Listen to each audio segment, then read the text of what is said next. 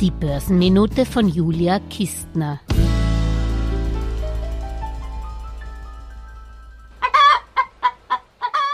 Deutschland fördert das schwedische Unternehmen Northvolt mit 155 Millionen Euro, damit es 2025 im Bundesland Schleswig-Holstein Batteriezellen für Elektroautos baut und so 3000 Arbeitsplätze entstehen.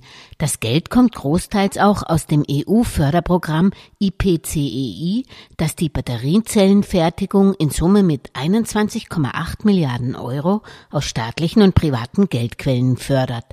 Alleine unsere deutschen Nachbarn wollen bis 2030 rund 15 Milliarden Euro in Batteriezellenwerke stecken. Auch Frankreich und andere EU-Staaten sind von der geförderten Batterieproduktion elektrifiziert.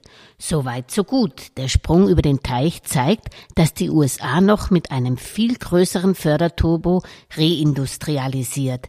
Dafür steht der Inflation Reduction Act, ein 433 Milliarden schweres Investitionspaket zur Verfügung, das vor allem der nachhaltigen Industrie zugutekommen soll.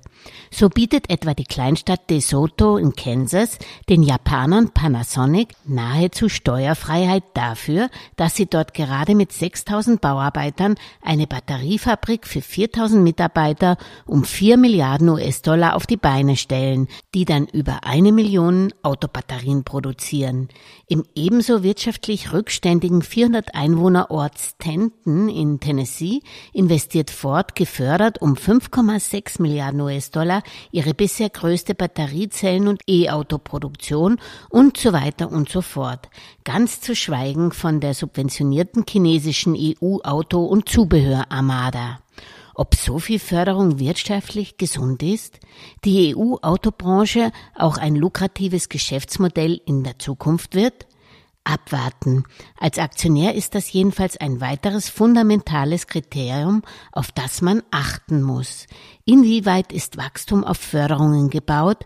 Wie geschickt sind die CEOs im Subventionen abgreifen? Wann enden die Förderungen und was dann?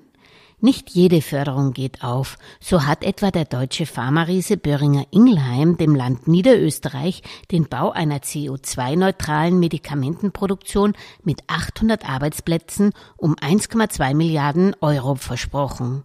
Schon wurde eine auf Biotech spezialisierte FH in der Nähe und entsprechende nachhaltige Infrastrukturanbindung geplant.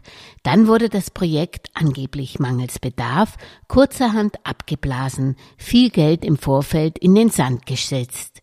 Ich wünsche euch ein erholsames Wochenende mit schönen Erlebnissen, die nicht auf Sand gebaut sind.